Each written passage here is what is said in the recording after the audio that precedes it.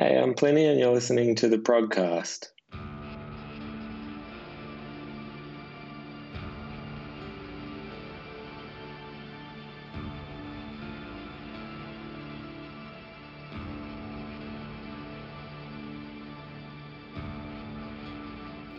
Welcome back to another episode of the Progcast. And today, we have another call from down under, half across the globe, so to speak, with Pliny. And you have a new album coming out on Friday, November 27th, Impulse Voices, right? Yeah, I do. It is your second full-length album only, despite you being publishing recording artist for probably 8 years now. I always find it interesting to look at artists releasing albums or EPs. In your case, it was you got some 4 EPs and now the second full length album. Is there a difference in approaching albums or EPs when you write and record them, or does it just happen to end up the way they end up? I find with instrumental music, at least for me, I find it really hard to make it interesting because I love music with vocals, and so I've kind of screwed myself over by choosing to make instrumental music. So an EP is kind of perfect because if you make 3 or 4 songs, they can all be quite different, just in instrumentation or length or feeling. But I find that once I start trying to write a 5th, 6th, 7th song, something starts to become quite similar. And so that's why it takes me so long to write an album, because I've got to figure out how can I make 8 songs that are all sort of totally different. And even though I've tried to do that, I think 4 of the songs on the album are between 4 minutes and 9 seconds and 4 minutes and 11 seconds long. So obviously there's something that I like to repeat in length. Yeah, looking at Impulse Voices or the history of the album, how you conceived it, or how it came to be. This was obviously a little bit different than before, as you did the majority of the work earlier this year when the world changed. Could you tell us a little bit about the writing and recording process and how it was different to before? Yeah. So around the beginning of the year, I decided I was going to record an album, and I had a lot of the ideas already together in like a 30-second or 1-minute demo. So I started working on each one of them just a little bit every day, with the plan to finish it all around June and then come to Europe in July to play a couple of festivals and then tour for the rest of the year. And then that all got cancelled around March.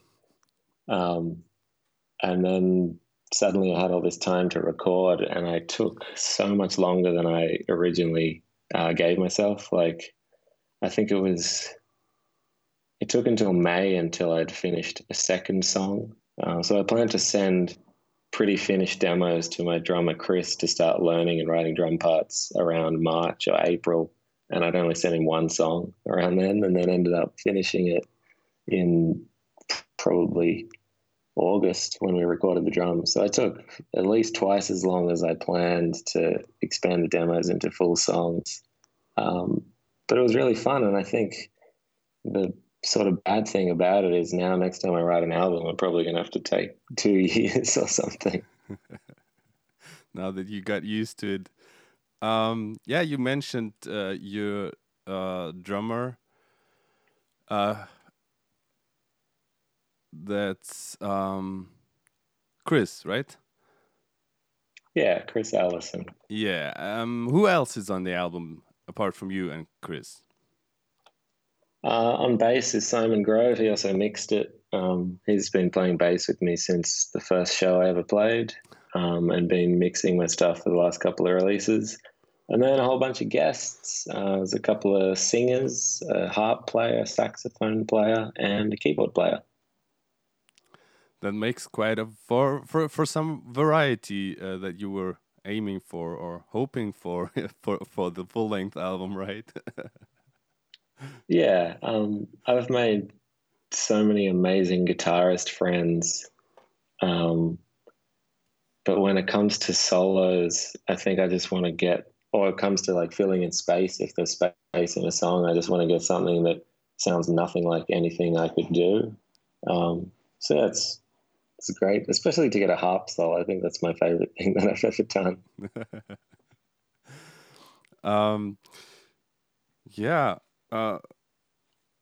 One thing that I find very interesting with your kind of music, with your sound particularly. I mean, you came into the scene at the beginning of the last decade, so to speak, and up until that point, I think a lot of prog metal was still kind of, so serious and pretentious and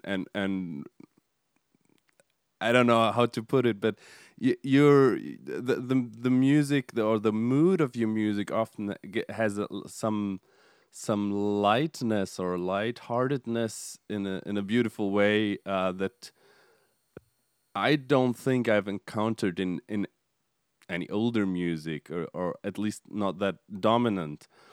So yeah, it's quite clear that you incorporate a lot of different influences outside of the prog metal world, obviously. So yeah, where do you get your musical influences from that form the Pliny sound? Well, I guess it started out with prog metal. Like, I probably wouldn't have ever recorded music if not for Dream Theater. I just really wanted to basically be my own form of Dream Theater. And then over the years, I've started listening to more different kinds of music, more sort of jazz fusion and electronic music and pop and like pop rock. And just found all these different things in these different genres that I really like different production tricks or sounds or song structures, and tried to incorporate as many of them as I can once I have an idea. So once I have a 30-second or 1 minute little demo of an idea that maybe when I was a few years ago I would have tried to turn into a Dream Theater song, now I want to turn it into like a 4-minute pop song that is in an on-time signature with a jazz fusion guitar tone and electronic synths or something like that. Yeah, opposed to this lightness, I also find it quite interesting that, of course, there's still some heaviness in your music, but looking at the second single, for instance, Papililo, the ending section is quite epic and also quite heavy. Would you consider the guitar distortion as in metally more important than the chords to make a part heavy, or do the two components work together? How do you make it sound heavy without sounding overburdening heavy? Yeah, I think it's a bit of both. That song in particular, I think's probably inspired by touring with Tesseract. I toured with them all over the world, and they have so many enormous riffs kind of like that. And then I guess I put my own spin on it. And then in terms of the tone, I like to try different things. So for that, it's quite a thick sound, which is an octave fuzz into an amp. And Simon, who mixed it, did a bunch of crazy stuff to get that tone. But I think also because I'm so cheerful, some of the evil has to come from the tone because it's not going to come from me otherwise. Well, I had a little bit, especially talking about that part. I had, yeah, my experience was a little bit the opposite because I thought the tone in itself is not the most evil tone, so to speak, but you managed to bring these nice chords that make it sound more evil. You know what I mean? Yeah, yeah. As long as there's some evil in there somewhere, that's what matters. All right. Um, yeah, you just mentioned some studio tricks and magic. For the gear nerds out there, would you mind giving a quick rundown of your setup for this album, for your main setup, basically what you used in terms of guitars and Yeah. effects, and maybe also Um, programs and yeah. yeah, for almost all the guitars, it's my signature Strandberg guitar and signature Neural DSP plugin. So it's totally digital amp simulation. Um, so almost all the lead guitars and clean guitars are just using that piece of software, and then the rhythms are using a few of Simon's different amps. I think a 5150 and a Marshall JCM 800. I'm not sure, but I think that was the one. Um, the rest of the sounds that I did, so the synths and those sorts of extra layers, mostly just stuff that you find in Logic, which is just the like main Apple recording software, and then a few orchestral bits from a company called Spitfire Audio. Um, the drums we recorded in a studio in Sydney, about one song a day, which was quite relaxed because I think a lot of bands probably record an album on drums for like 3 or 4 days. And that's the way it sounds is again just down to how good Simon is at mixing and how good Chris is at playing drums. And that's pretty much it. It was basically my computer in my bedroom and Simon's computer in his studio. Your computer in your bedroom as has been for since you started all this, right? Yeah, it's still the same computer. I'm looking at upgrading it, but I Really? kind of want to just hang on to it until it catches fire and see what happens. um, yeah, we already talked about you being in the game already for some years, for some 8 years or so, and pretty early on you've been kind of heralded an inventor of the genre and yeah, the future of guitar music or yeah, proggy guitar music, whatever, by alongside Aaron Marshall or David Maximicic or Tosin Abassi, by all critics, fans, and peers. Does that put any pressure on you, or do you just say, "I don't care. I write music, well, whatever I want"? um, there's probably is some pressure. There's a lot of pressure from me to make sure I think it's good, to make sure it's something that excites me. And so far, if I follow something that I think's creative and interesting, it seems that my audience will usually agree. Maybe a few people won't agree, but people come and go.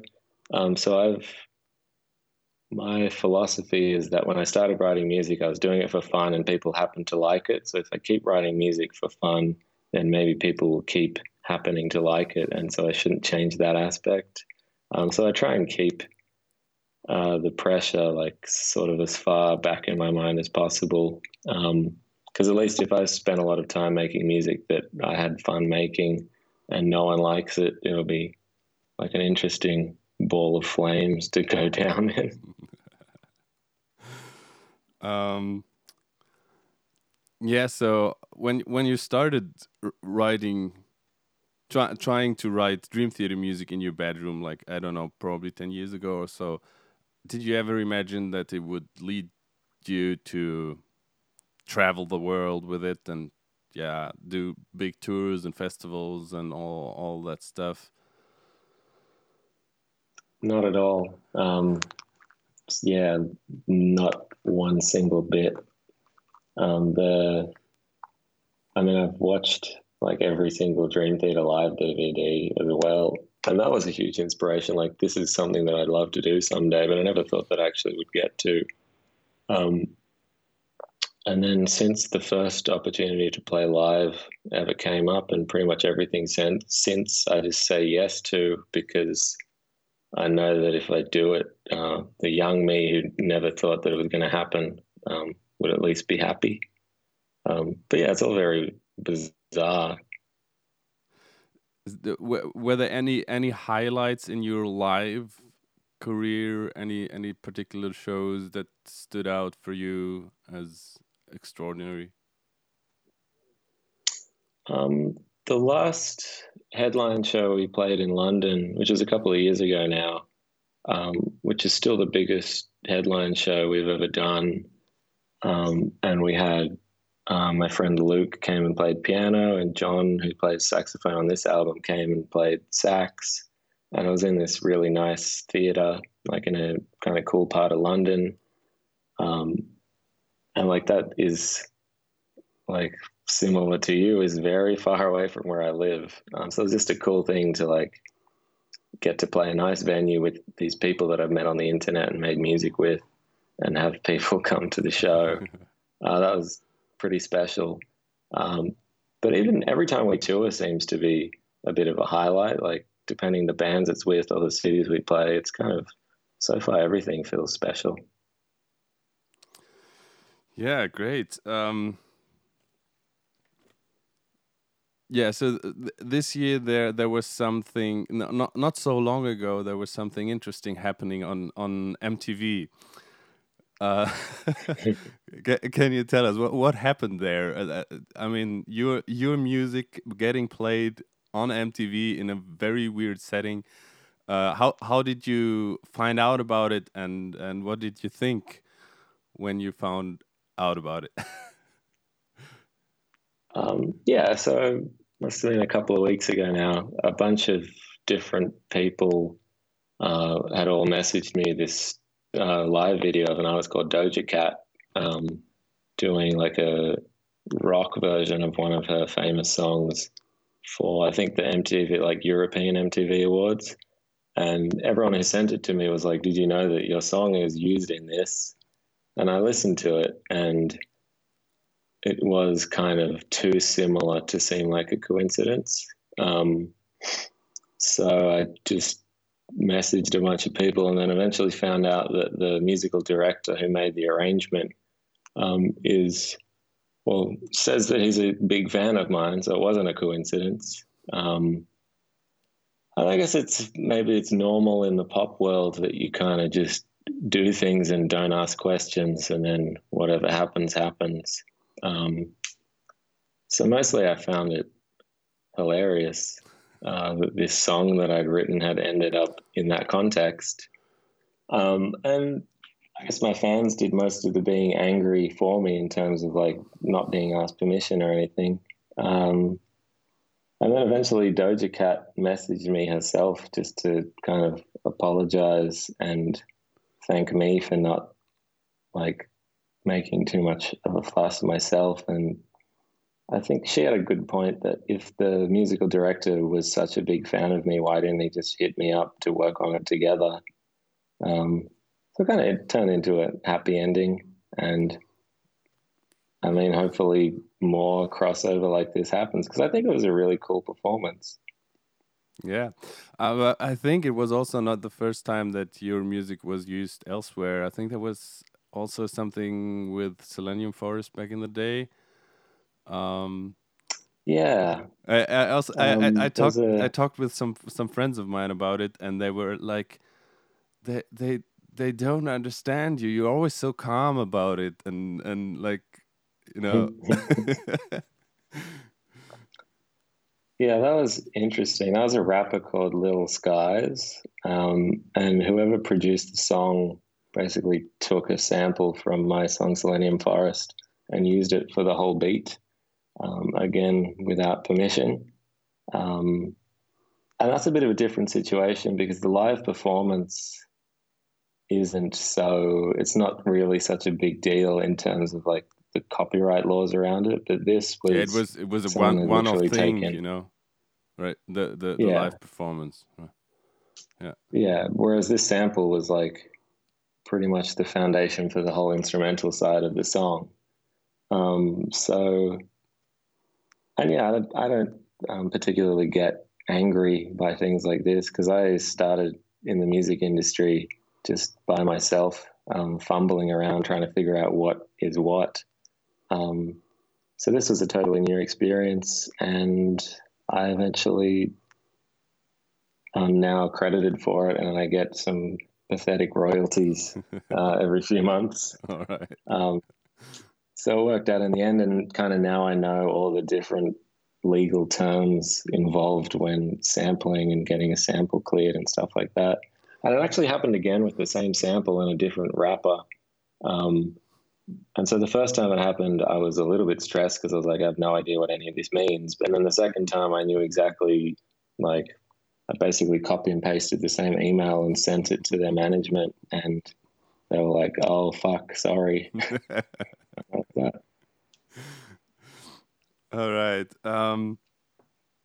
Yeah, you just said you started out in the music business all by yourself, and obviously also you're self-taught with your guitar and stuff. But still, you get invited to do clinics and teach everywhere. Like last year, I read here that you've been invited to where is it in my email? As a guest instructor at the Vi Academy last year, and you've been teaching at Berkeley and where Musicians Institute and everywhere. So, is your self-taught technique different to your colleagues that have like the academic upbringing? Or yeah, how do you approach teaching music when you never you never experienced someone teaching it to you? Yeah, I think that's fun for me is, and I think the thing that is helpful to a lot of the students, if it's a music college or anywhere really, is that I come from no experience, which is usually where you are when you're just starting out doing a music degree. So maybe unlike someone who's been like doing music professionally for 20 years or is like a formal educator, I remember really clearly what it's like not to know how to play guitar, how to record a song, how to release a song. All that stuff is really fresh to me, and I think the way I approach it is I try to make everything as fun as possible while also learning as much as possible, and just trying to convey that to whatever the particular clinic is. So yeah, I try and just remind people that music is something that's meant to be fun and make sure that's the number one priority. Cool. So with the podcast, we also have always the accompanying playlist on Spotify because we don't play the music on the show. So what I do is always, of course, I put the singles from the new album that we've been talking about first, and then I also always put a little best of together. Is there anything any songs in particular that you think that should be there that could be both like the big hits, so to speak, but you could also say you think this or that song is a little bit overlooked and but you're still quite proud of it? Um, Let me think. Ooh.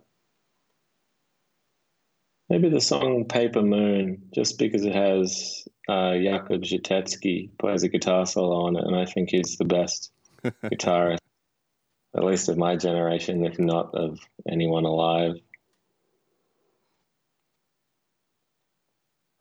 Yeah, I'll write that down and put it into the playlist, and I will listen again. Definitely because yeah, I know Jakub, and I've seen him live with Dispersed a couple of times, and his solo album was very very interestingly not that guitar heavy.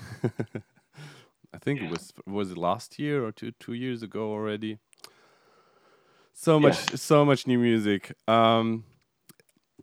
All right, I'm gonna put together a little best of. What we also do, we at the end of our show, we have a little section that we like to call "What's in Your Walkman," where I ask my guests what they've been listening to lately. So, is there anything you want to recommend to your fans, to our listeners? Just going to check what I've been listening to on Spotify because I can't even remember what I was doing 5 minutes ago. The album "Addicted" by Devin Townsend Project. Yeah, it was Houses of the Holy by Led Zeppelin. Oh, okay. Some old school stuff there. And actually, this one, maybe people won't know, is an album called David Comes to Life by a band called Fucked Up. I think they're Canadian, like sort of punk band. Interesting. Any particular songs from these albums that I could put into the playlist? From the Devin Townsend Project, let's go with "Addicted," the title track. Yep. I just watched the new DVD like 2 days ago. I watched the new DVD, Order of Magnitude, with a friend. Oh, I haven't seen it yet. I'll have to watch it. From Led Zeppelin, let's say "Over the Hills and Far Away." Yep. And from Fucked Up, the song "Turn the Season." Turn the Season, all right. That definitely will make for some variety also vocally in that playlist. Yeah. But by the way, as you mentioned, you really like music with vocals. Did you ever think about like getting a vocalist or just having some guest vocals like properly in the like as a center of the song? Yeah, I think that's what I'm going to focus on now. Like once the albums come out and I run out of things to do, I think I'm going to start trying to write real songs for vocalists and then see what happens. That's gonna be very interesting. I also got a couple of entries for today's "What's in Your Walkman" section, and I kind of went with the instrumental and also a little bit fusion theme. One particular amazing new album, debut album, I think also from Sydney, Arcing Wires put out their debut album Prime on Artist Catharsis label, and I'm gonna put the track NER Gym on there. It's my favorite on the album. And also I kind of mentioned Aaron Marshall on the fly earlier. Interval's got a new album out, Circadian. Yeah. I still have to listen to the whole album, and so I don't know which song I'm gonna put in the playlist yet. Have you heard it? String Theory. Yeah, String Theory is my favorite. Yeah, that was the first single, I think, or first. I think it was the second. It was one of the singles. Yeah, and that's got Marco Sfoli on it. Yeah, 6 songs. Yeah, that's a great album. Without a guitar, we have a new EP from Sweden's Dirty Loops, and even though 3 of the 5 songs have been out for quite some time, it's still so much fun to listen to them. And yeah, it's, my favorite song is still "Work Shit Out." just slaps so hard, and it's just Yeah. instant joy and fun. And finally, I want to give another shout out to my friends, my French friends in Blue Wave Quartet, who put out their debut EP at the beginning of this year called Pony Club, and the last song on that EP is called Fifth Modality. Is also some sick stuff without guitar, but also instrumental and fusiony. I'll have to check that out. Yeah, I will put all of this in the playlist, and yeah, for now, thank you so much for taking the time. Have a great evening. I'm gonna start the rest of my day now. Thank you so much, Pliny, for being on the podcast. All the best with your new album, Impulse Voices. And yeah, really curious about your next steps with or without a vocalist. Thanks a lot. Nice to talk to you. And yeah, for to our listeners, as always, thank you for listening. Take care of your loved ones, take care of yourselves, and listen to great music. The Progcast is a production of Stuus Media and is presented by the Prog Space. It is produced by Randy M. Salo, Janine Stengel-Lewis, Blake Lewis, and Dario Albrecht. Our theme music is by This Is Not an Elephant, and Van Kirsch does our graphics. New episodes of the Progcast drop every Monday and Thursday, and don't miss our Friday Top 5 episode where we discuss our favorite new releases from that week. For more interviews and reviews in the written form, check out theprogspace.com.